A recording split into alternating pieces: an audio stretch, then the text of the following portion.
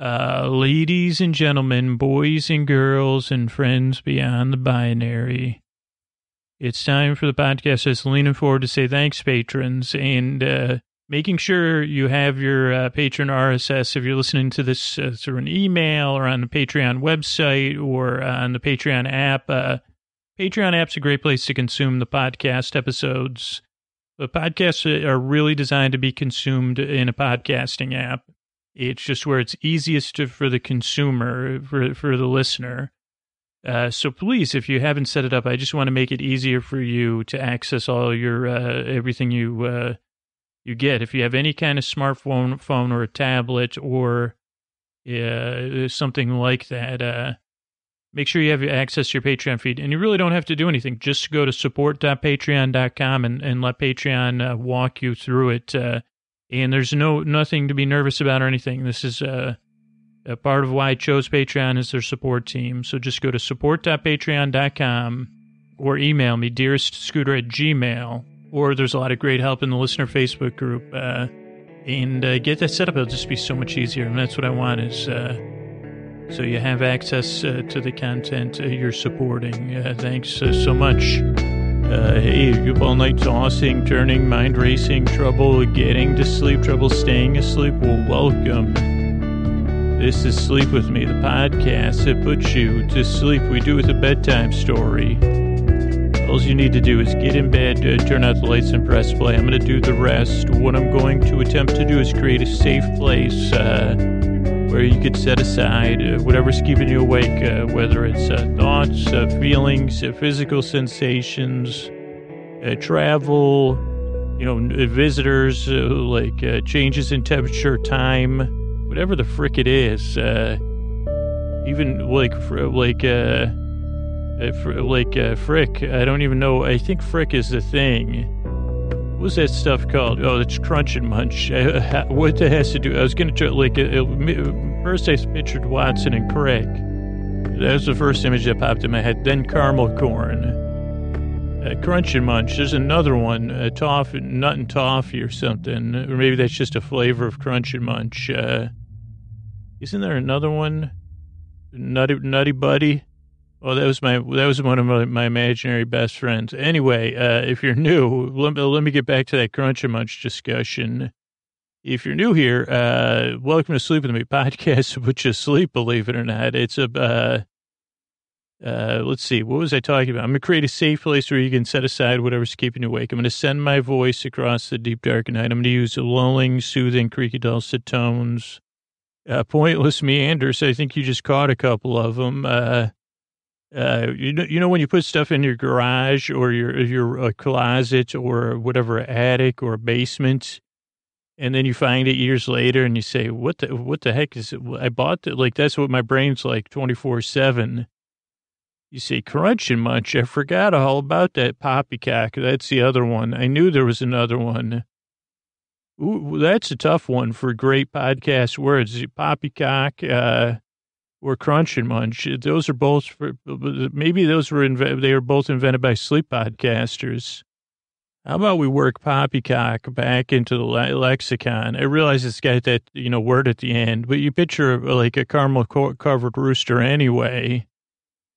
But it's just so funny. Like, I think I picture someone with one of those, like one of those eye spectacle things and, a cigarette on a thing, like a holder, and they're saying, oh, poppycock, usually aristocratic, of course. But I'd like to hear someone like Bill Burr or somebody say poppycock. That's a load of poppycock. I don't know what poppycock is either. I'll have to look that up. I would assume, I guess it was taken by this caramel corn company. And somehow my podcast intro, by the way, this podcast intro is sponsored by Toffee and Caramel Corn. Get it? Well, I get you. Toffee and Caramel Corn by Poppycock, Crunch and Munch Industries affiliated. Caramel corn. It's the corn for you. Anyway, okay, I'm back. So if you're new, I'm going to send my voice across the deep dark night. I'm here to keep you company in the evening. This is a podcast. I think you figured it out already. You don't really need to listen to it. It's here. It's kind of like more engaging than noise, ideally. But kind of like when you pitch those people out, like listening to outer space, and they like hear a noise. They say, "What the heck was that? Was that just a static?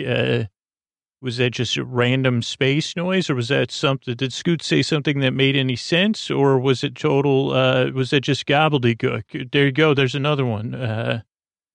Let's like, hey, what's the one with the kid on the front from the 1950s? Chuck and Barrel. What was that one called? Oh, Cracker Jack. How about that? Gobbledygook. Because sometimes if you like, it can make it like it's the best kind of gobbledygook. The newest Karma Corn in our Karma Corn family. Karma Corn Industry affiliated. I'm here to introduce gobbledygook. But so I'm going to, like, you don't need to listen to me because I'm here to, and also you shouldn't feel any pressure to fall asleep. I'm not even here really to put you to sleep. I'm here to keep you company while you fall asleep. I'll be here at least an hour. So take your time. And even take your time getting to know the podcast. If you look, I don't know, on Apple Podcasts, like we're lucky enough to have like 1,000-something reviews, maybe even more, like 1,400 or something that people have taken the time to write. And I really appreciate that. And almost all of them, well, no, not all. Yeah, I'd say almost all of them, the majority of them, I say the first couple times I didn't know what I was listening to, and then I kind of started falling asleep. There's some people on both other ends that say I started falling asleep right away, and then there's people on the other end that said, well, I immediately loathed this thing and this person that make it, and that's fine. That's but in the middle there, a lot of people said it took 2 or 3 times to get used to this because it is different. It's a little bit strange. I'll tell you what, it's a load of poppycock and gobbledygook, and something's been crunching and munching in my gray matter. So podcast you don't need to listen to. Sleep podcast that isn't here to pressure you or even put you to sleep. I'm here to accompany you across the threshold from wake to sleep into the arms of Morpheus. And if Morpheus is crunching on anything, it'll be our new silent version of gobbledygook. It has the munch, but it doesn't have the crunch. We're still working. I mean, we're working on some of this stuff. Okay, so if you're new, those are the 2 things I think I needed to cover. I don't know why I started thinking of crunch and munch. And I'm sorry I to bring this up. And then once my brain gets stuck on something so sticky like these things, but I guess we could talk about poppycock. Out of all those words, I don't know, crunch and munch sounds pretty good. But poppycock, I guess, like, was poppycock like a kind of rooster that aristocrats used to have, or a rooster that you would dress if you're aristocrat,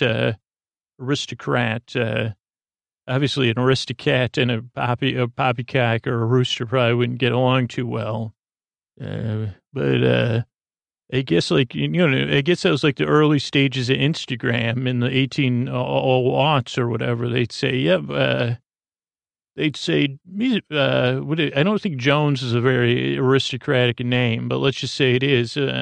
Monsieur Jones, did you dress up your chicken again? Oh, yes, no, it's a rooster, dear Jeeves. And yes, I dressed it up for Halloween. Come by the house and see old poppycock. And then they be at the party and say, like, just like Instagram, they say, holy cow, like, mother, what's that, mother?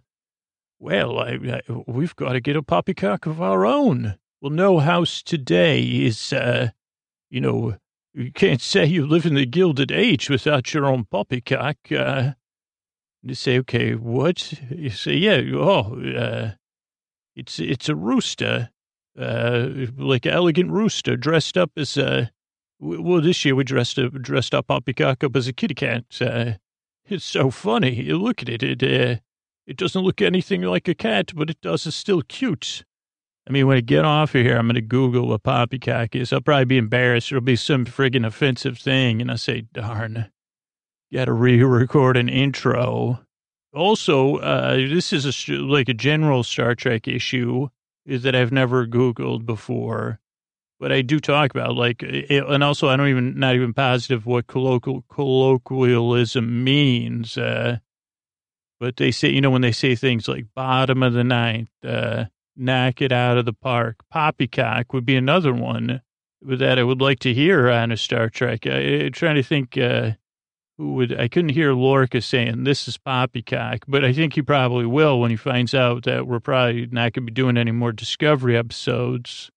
Maybe down the road when they're on a more mainstream streaming service that has a wider acceptance rate. And I know how this, and then I say, okay, this season really did pay off.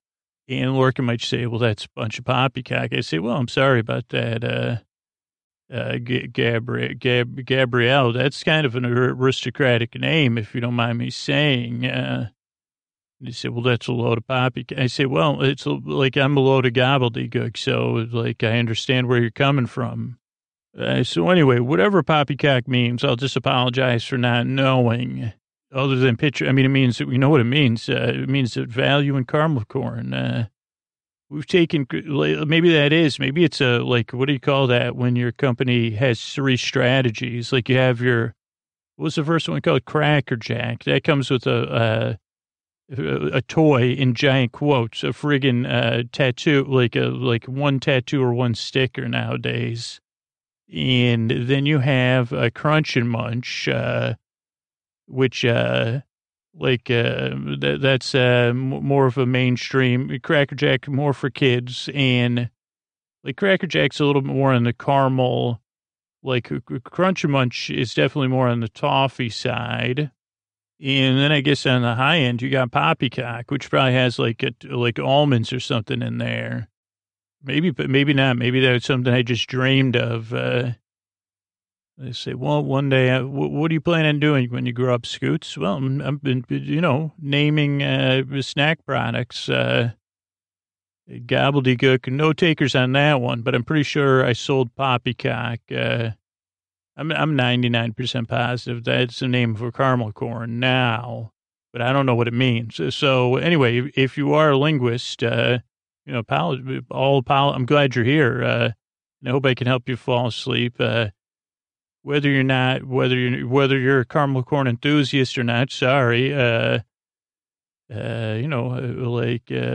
just here to get confused for your amusement, your mild amusement.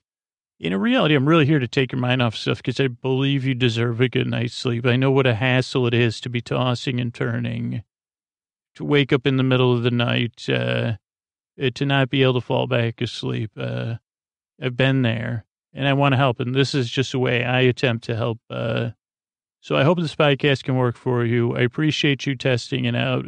Thank you for coming by. I work hard and I yearn to help you fall asleep. All right, let's keep this show going.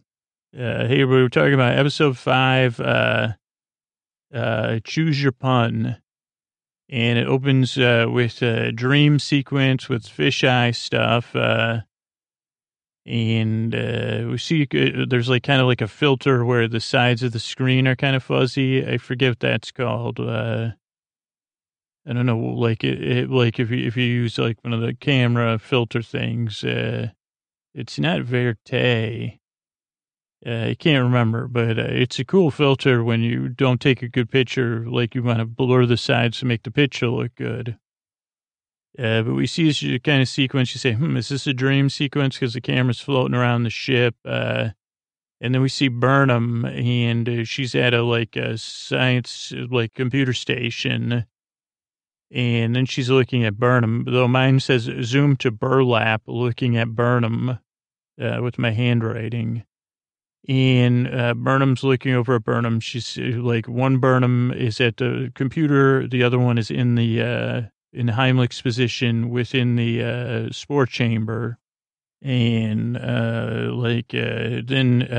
Burnham's kind of okay, let's go. And then the Burnham that's in the spore chamber says, I don't want to go fast. I don't like that. Neither does Heimlich. And Burnham goes, we got to go fast anyway. And then Heimlich says, no, I don't like Burnham. Heimlich says no. Then Heimlich says no. And then Burnham wakes up and we see, okay, it definitely is a dream sequence. Tilly's sound asleep. Also, Burnham sleeps on her back, which was interesting. And what we see at the end of the episode is that Burnham, there are standard issue PJs, because I didn't notice it till this watch through that Burnham and Tilly have the same PJs, pajamas that we see at the end of the episode. Oh, then Burnham's meeting with Dr. Culber, who has unbelievably perfect hair. His hair is so perfect, he has perfect hair. And she says, I don't like, I think Heimlich's stress from all this moving. They call it a tardigrade. I call it Heimlich. And the doctor says, you're probably right. Let's do some tests on it, but it doesn't look great. Then we see a space station, and Lorca's giving a presentation. And the good news about the presentation is, they're bringing manufacturing back to the U.S. Back in Iowa, Jefferson, Iowa, they're going to manufacture spore drives. So that's a win for everybody. But then they say, listen, really the meeting is because you can't be gallivanting in this ship, Lorca, because this is the only version of this technology we have. And we got to find more tardigrades or Heimlichs. They say you're grounded. He goes, Captain Gallivants. That's the definition.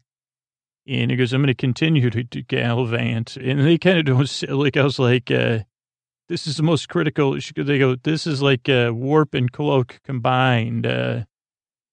And they know about you, so they're on the lookout. He goes, oh, no, I'm a hero. I know what I'm doing, and I'm going to be heroic. And he's like, basically, I'm the only thing standing between you and the Klingons. And I said, I don't know when the chain of command must have got a lot stricter after this season in Starfleet. But then we have a great scene with Tilly and Burnham. She sits down, she says, hey, roommate, you look awful. And Burnham's a little distracted, and Tilly has another great line. She goes, we are going to totally have lunch, and I mean it. She says, geez, I'm out of sorts. It's not you, it's me. And Tilly goes, no, that's what everybody says to me. And she, Burnham says, I mean it. She goes, I'm just worried about Heimlich. But, I'm also a Vulcan. And Tilly says, you have the time and space to feel some feelings now. I love feeling feelings. That's great. You should feel these feelings about Heimlich. And then we see Lorca. He's giving himself some sort of eye drops with a nose trimmer. And he's like a total grouch. Scolds the Admiral for turning the lights on. And she goes, geez, why don't you get your eyes fixed? Blank side at me. He goes, well, I'm in avoidance, just like Scoots. He goes, thanks for blindsiding me in a strategy session. Then they talk about Gabul. Then she says, WTF with Burnham.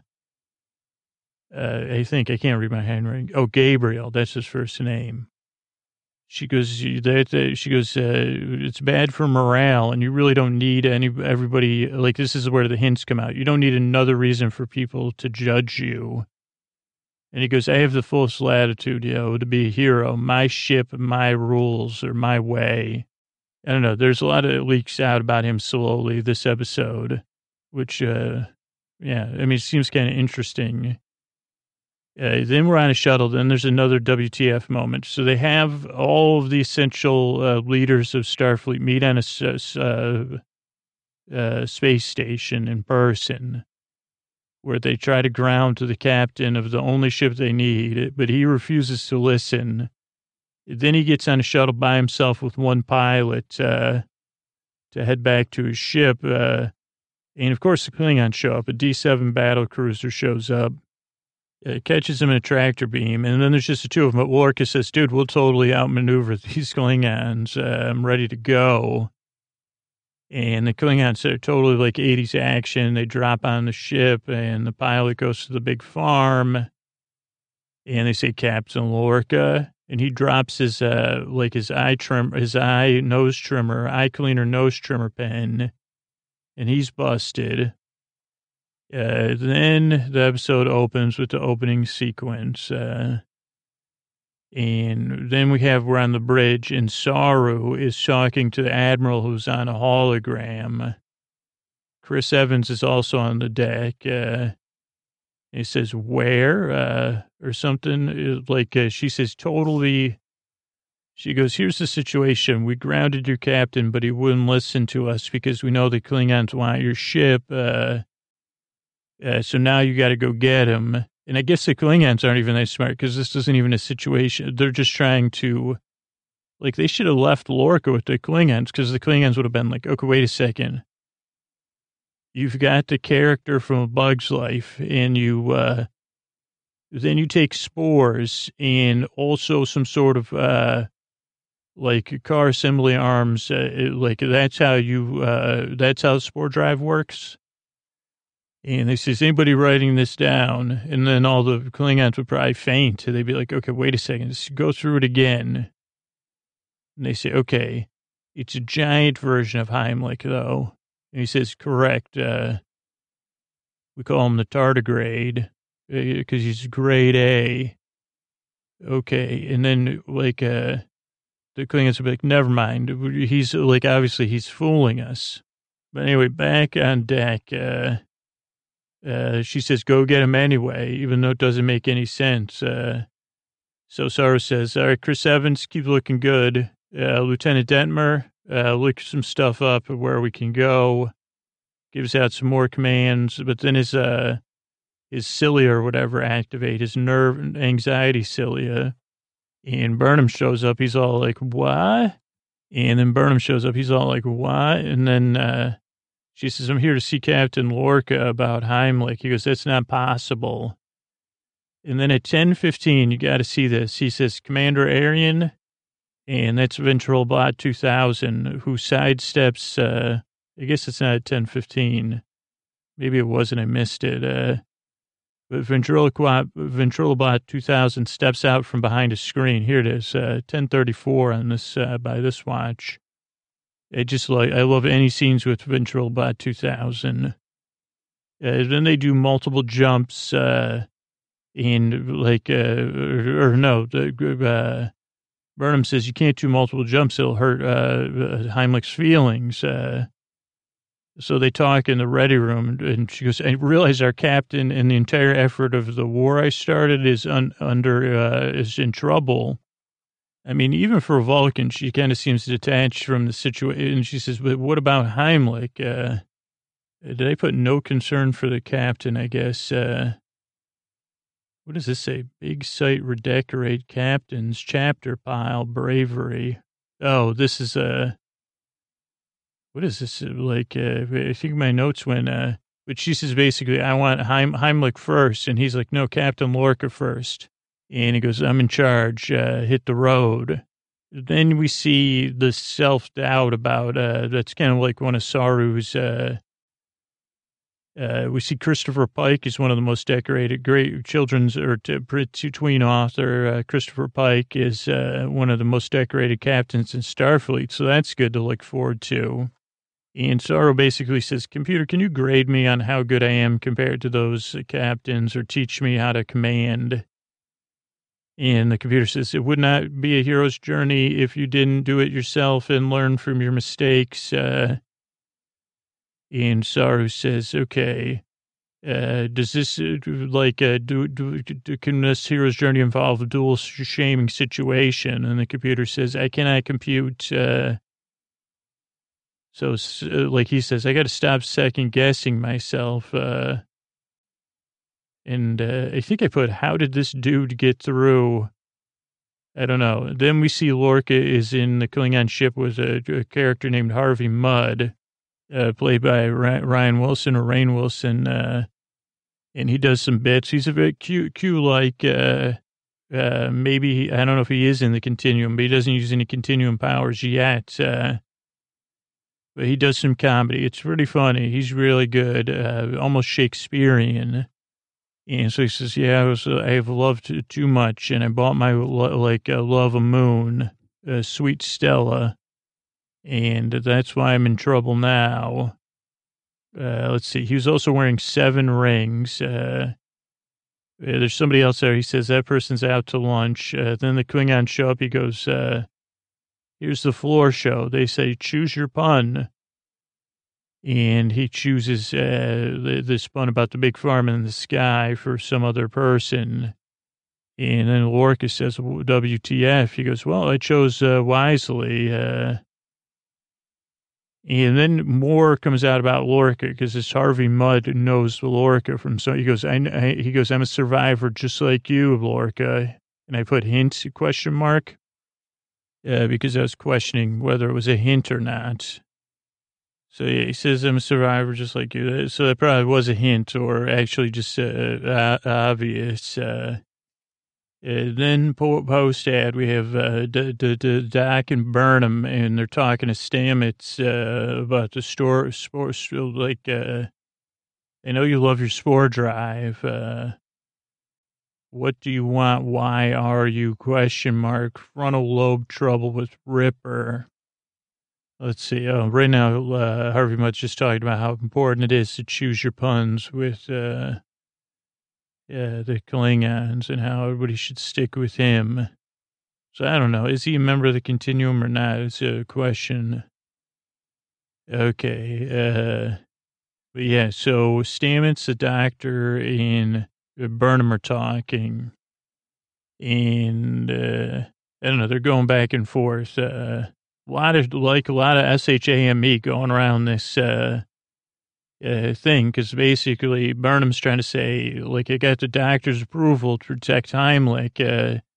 Who do you care more about, Heimlich or traveling through space? And Stamets goes, well, I really like this spore drive. It's just cool. And they say, like, the doctor says, yeah, but what about its frontal lobe? And then they start to, they say, oh, what about maybe actual people who could do it or something, I think. And then he says something, then he and Burnham go back and forth. Stamets, Anthony Rapp, says, it was your mushroom. You say portabella, I say portabello. And he goes, this was your idea to do all this. And she goes, no, it was your idea. And I was like, what in the heck? Then I'm right. Who's right? Or should we fix this? Do you want to be right or do you want to fix the situation? Which I think Burnham probably said that, which moved things forward. Oh, yeah. First, she comes with the doctor and she tries this. She goes, you're so brilliant. 2 compliments and then constructive criticism. But Anthony Rapp sees right through that. He goes, I don't care for your Klingon logic. And, I mean, after you see the episode, you kind of make and the personal connection the doctor and Anthony Rapp have, it makes more sense. That there's like a little bit of emotional, extra weight being exerted on Anthony Rapp. I would say maybe unfair. I mean, fairly, depending on who you prefer. Like you're like Lorca or Heimlich, and I guess you'd say, well, Heimlich is in the here and now, where Lorca's somewhere else. So we're more like Heimlich really is. I guess Anthony Rapp's the one that says, do you want to be right or do you want to fix it? Then we see Harvey Mudd snoring. And Lorca's looking around. Then a new dude comes in. And he tries to give Lorca a wheat thin. He says, I got this wheat thin. It's more like those bigger, like a piece of a bigger crispy flatbread they have at like a buffet. And he says they had a buffet. I snuck it out of there. And Lorca goes, geez, how long you been here? And he goes, I don't know. And he goes, before the whole binary star thing. He goes, I'm tougher than I thought. And Lorca goes, how many dudes are on this ship? He goes, 30 to 40. And then they go, there's no way we're going to get, he goes, don't worry, I have a ghost ship. Then Harvey Mudd has a little pet named Stuart who steals the wheat thin. they go back and forth, and they say, "What are you doing stealing our food?" And he goes, "Well, I used to have a life. Your war ruined that, yo. I'm so sick of being stuck with, like, dealing with, picking, my life being messed up by, Starfleet." So we get and then Lorca goes out of the room, like, he chooses his spawn, he chooses to go meet with the Klingons. Then we see a shot of the Discovery, and then we get some hardcore exposition from Stamets, Burnham, and Tilly, and they kind of is this the part, this part, or maybe a part like in two? Oh yeah, no, here, it was like a pre-show. It was exactly like before you go on a ride at Disney or Universal, the pre-show, like where they have the characters explain to you like what the ride is going to do. They lay it out and they just take turns talking. They're like, okay, there's fungal roots across the universe. Ripper's DNA, becomes fungus DNA, and then his brain, does a bunch of stuff with the stars. And Tilly is most brilliant because she says, "What about a virtual Ripper?" And then Stamets says, "Well, I tried a software algorithm. It didn't work. So an animate co-pilot is key." And they say it's got to be willing, though, I guess. And Tilly goes, "It's so effing cool." I mean, this was a great scene. I mean, it's got played out in the media, too. And Stamets stares at her, and she goes, "Sorry." And he goes, No. It is so effing cool. Let's do this. And, I mean, that's where you see the strength of, like, Tilly and Rap's characters are, I guess, like, the most, I don't know, like, not relatable to our real humanity. I mean, because Burnham and Lorca are much like real humans, but Tilly and Anthony Rapp, even though Anthony Rapp's got this passive-aggressive side, I don't know, they're like a little more like a brighter side of humanity. I don't know, he's not really brighter side of humanity, but I guess they're slightly more likable. Tilly's totally likable. But then let's see, Lorca is meeting with the Klingon who is descended from spies, Cold War baby. He goes, "Well, we all got serious issues on this ship." He goes, "It turns out humans have less internal organs than Klingons." And she goes, "Hey, let me shine some light on this situation, Captain. I don't like the lights going on." And she goes, "Glory must be earned. There's too many lights and too many puns." And Lorca goes, "The light makes me grouchy." Here I'm watching the pre-show ride. Stamets is saying, "Hey, Tilly." And then Burnham's like, "Okay, we could only achieve small jumps. And then they say, "Okay, because it was only a fraction of the capacity until we got to mycelium with an animate co-pilot. That's the key. Heimlich is a living creature, compatible species. Engage willingly." And that's when Tilly goes, "Damn, this is cool." And he says, "Yes, it is." And Burnham says, "Let's do it." Okay, so then Bridge, Reese, I think, Lieutenant Reese is not Chris Evans. Lieutenant Reese is another human on the bridge. And I guess Saru's up there. He goes, "Yo, let's do this thing. Let's say," because, Lieutenant Reese says, "I found the captain, probably." So then, yeah, Saru says, "Let's do this thing." And then they say, "Well, the spore drive's offline." And Saru's like, "What? I told them to be ready to go." So then we go down to the lab, and our lab team's still working. And Saru, I don't think he rolled in quite kind of rolled in like a principal at a grammar school. And he goes, "Yo, WTF, we got to go get our captain, see, like, or maybe not even like the head of the ship." And they're all like, "Dude, we're friends with Heimlich, and we've assessed Heimlich is present on the ship. And so our commitment is more to Heimlich as a sentient being than Lorca and the all the protocols of Starship. And then, I mean, basically they're saying, you know, like we're doing our own thinking, even though we're part of Starfleet.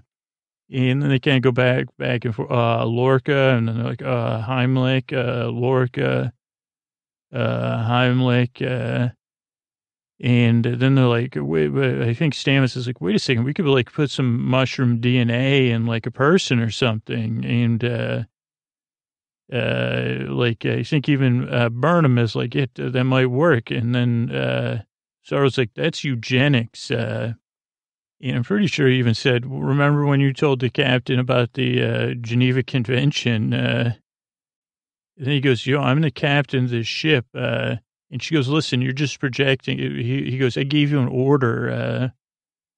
And they go, well, this is debatable because, Burnham says, you're projecting on me, Saru.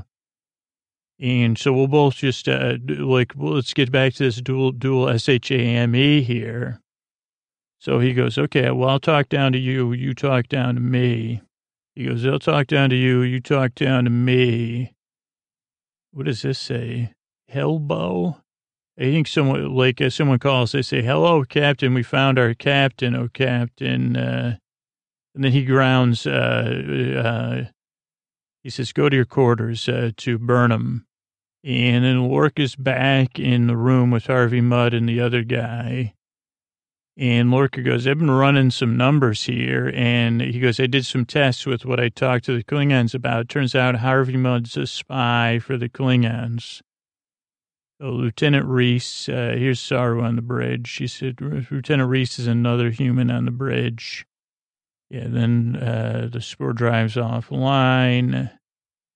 Yeah, and then we're down at the lab. This is like the whole argument scene.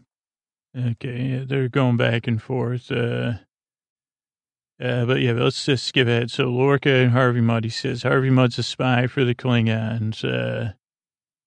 And he goes, I tricked you, Harvey Mudd, and your little pet who was holding a listening device. Then we have a showdown where he goes, geez, he goes, listen, Lorca, I'm going to do some backstory for you. Harvey Mudd says this. And he goes, I know you lost, everything with, when you were a commander of Buran.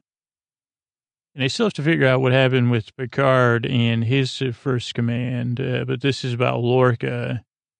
He goes, you were the only one to get away from Buran. I think with the Klingons, I don't know. We'll know once the scene starts playing here. But one escapee. And actually, Lorca hunches his shoulders. He even has his buddy, the other Starfleet officer in there with him.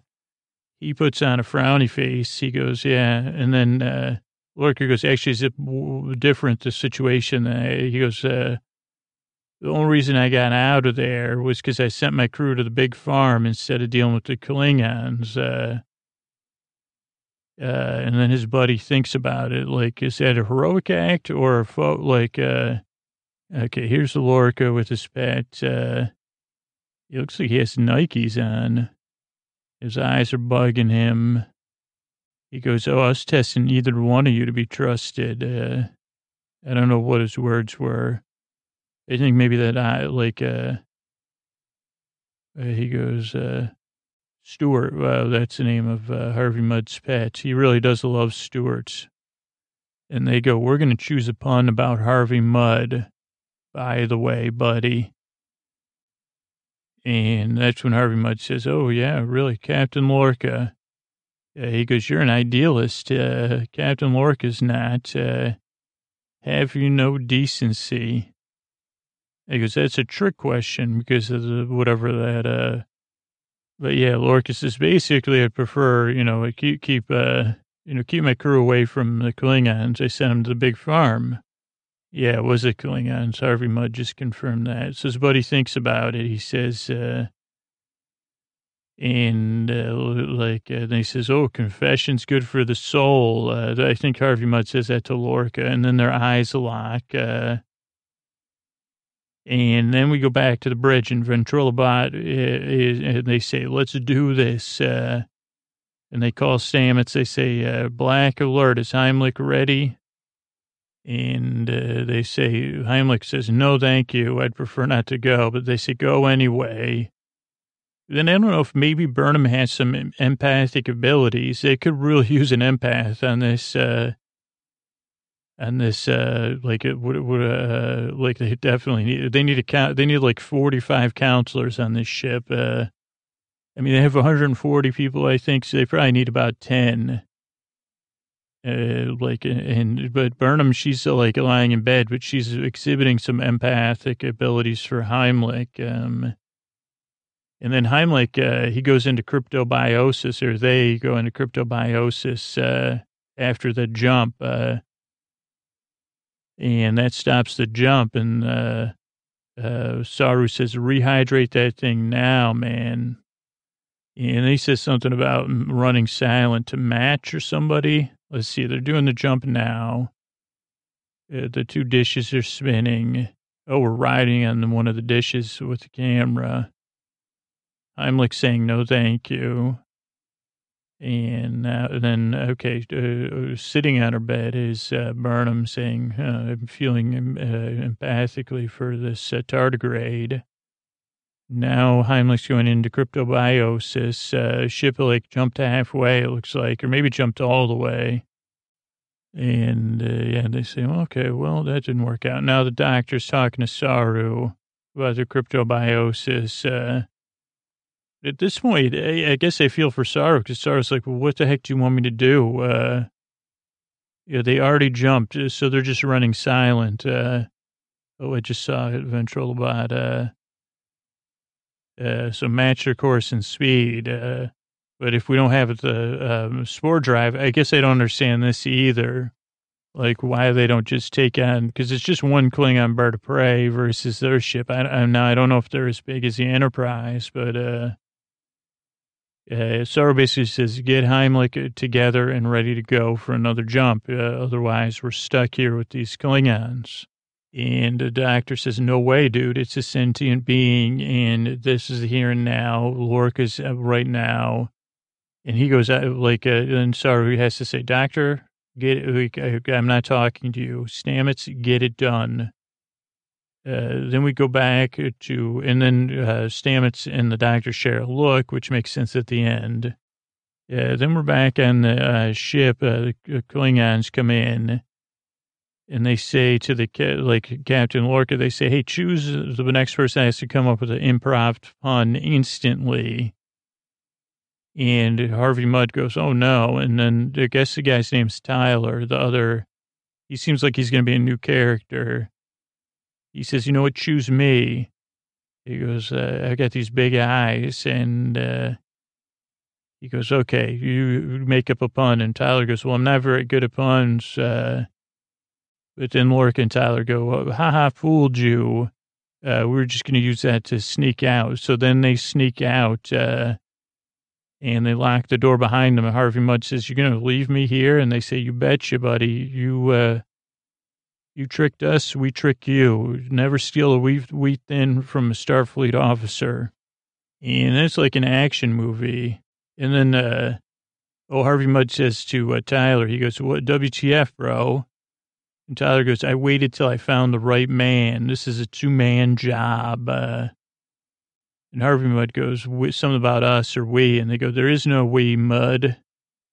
Then there's a lot of action time with a lot of green phasers, like green slime phasers, like squirt guns. But instead of water, it shoots like from, you can't do this on television or Double Dare.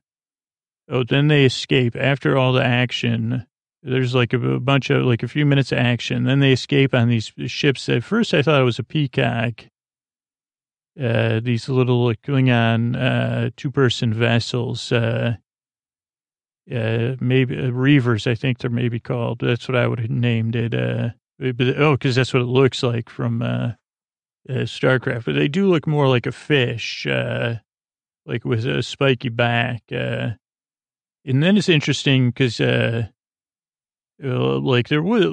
some interesting threats. Like, so then we go back to the bridge. Lorca and Tyler are flying in the spike ship. and there's other Klingon ships in pursuit. And then we're on the bridge, which is a red alert with Saru. And they're like, we got all these Klingon Reavers coming at us, which I don't like. They're like, should we zap them? And he goes, no. Like, let me think for a second. And then he watches and he says, oh, wait a second. He goes, this is a predator situation. And he goes, the Klingon, or maybe something like is trying to go, like they're chasing it. And then one of the Klingon ships is trying to go on the escape route to catch them. But he goes, one ship's flying erratically. That's the one Captain Lorca's on. And so then he goes, he goes, I saw this in a nature video. That's what he says. I mean, that's what I wrote in my notes. Like Predator from a nature video. And then he goes, Chris Evans, you call up Captain Lorca on that ship. And they go, yep, that's Lorca here. What up? Get me out of here. And then they do. They transport him out. Then there was like, with all this like overruling and stuff, he calls down to Captain Stamets. He goes, are you ready to use Heimlich to jump? And he goes, we are ready to jump by some manner. Yes. And he goes, okay, go. And I put, why didn't they stay? Like, I guess like, because this was more about Heimlich and the spore drive. But then they made it, and like a lot of people are doing this back padding, and if someone says there's no place that I'd rather be, and they say, yeah, like Tyler takes a nap, and everybody's really happy. And then we see Stamets is like overtired, and he throws a fit because he didn't get enough sleep. And they say, what do you mean he didn't get enough sleep? He slept fine. And then they go, no, he replaced Heimlich in the spore drive. And they said, wait a second, he was working in a lab all by himself at a critical moment for the entire ship. And they go, well, we don't know. Tilly may have been there, but it's unclear. And they go, Tilly, what happened? And she goes, yeah, he replaced Heimlich. And then Stamets wakes up and from his fit. And he goes, did we make it? And they go, oh, yeah. And he gives the best Anthony Rapp laugh. He's in hysterics. And he does get what he wants, I guess, because he's communing with spores now. Then we have the doorbell of Burnham's room. And she says, come on in. And we see Saru. He says, Lorca's back. He goes, Heimlich. He goes, yeah, she goes, Tilly told me that Stamets replaced her. She goes, do you really just like, she goes, what's our deal? Basically, like, she goes, there's a lot of tension on both sides. And he goes, yeah, I'm PO'd at you and jealous because you got to work side by side with our old commander, and then you started a war, which would have messed up my training. Now I'm like first in command of a ship with not enough experience, and then you're shaming me for that. And I'm also shaming you for your Vulcan technology or your tech tendencies. And he goes, I just would have liked to work with our commander more, and you could have moved on. And she goes, you did good today, or something. She goes, here's a telescope. And he goes, wow, this is great. And then he goes, I'm still in command, but I need your help with Heimlich. Go kiss Heimlich goodbye. And then we see Tilly and Burnham, and they're with Heimlich in the spore chamber. And Tilly kind of says a prayer over it, or a poem over the thing. Then they say, let's get this thing covered in spores and set it free in the vacuum space, because that's going to be totally rad. And then it actually turns out to be totally rad. It was probably, other than when they swore, it was the raddest moment of the episode after they release. I'm going to look at the timing of it. It was straight out of a video game, or like a moniker for a company, like some space age company. Yeah, so they feed Heimlich all of the spores, and then they say totes my goats, and they launch Heimlich into space, and Heimlich, says Heimlich enter lightning mode with jet power, and then just like in a game, like all this lightning goes around Heimlich, and Heimlich says prepare spore jets, prepare to go supersonic, and then boom, Heimlich goes supersonic, and it's cool. That was cool. Then we have Saru by himself, and he's doing his test review. He goes, "You remember that test I was supposed to take? Deleted. I know what I did wrong." He goes, "Because like we had a SHAME off, and it didn't get us anywhere." And then if I'm like going supersonic wasn't cute enough, we have the doctor and Rap, Stamets in PJs, brushing their teeth side by side, with curved black toothbrushes, which, they've curved, so they're more advanced, but the batteries are still the same size. And you get the sense that they're in a relationship with one another. And I put young love. My only concern was like that on their PJs is the Starfleet insignia metal. Because they said, well, that would poke you in bed. It would poke me. It would drive me nuts. And then if you were like snuggling with someone, might poke them. So that was a question, because they did look like they were hard metal, though they could have just been like gold, like something soft and gold, but it was just a concern of mine. What did they say? But same size same size batteries. And then the doctor says, "Are you okay, Stamets? Like becoming a spore person and all that?" And he says, "Yes, dear doctor, it's time for bed." And they go off to bed, but except for one weird thing, there's a weird mirror moment, where another part of Anthony Rapp Stamets stays in the mirror, like in a slowdown, and then leaves after them, which is like totally like a spore slowdown or something. I don't know. And then the episode comes to an end.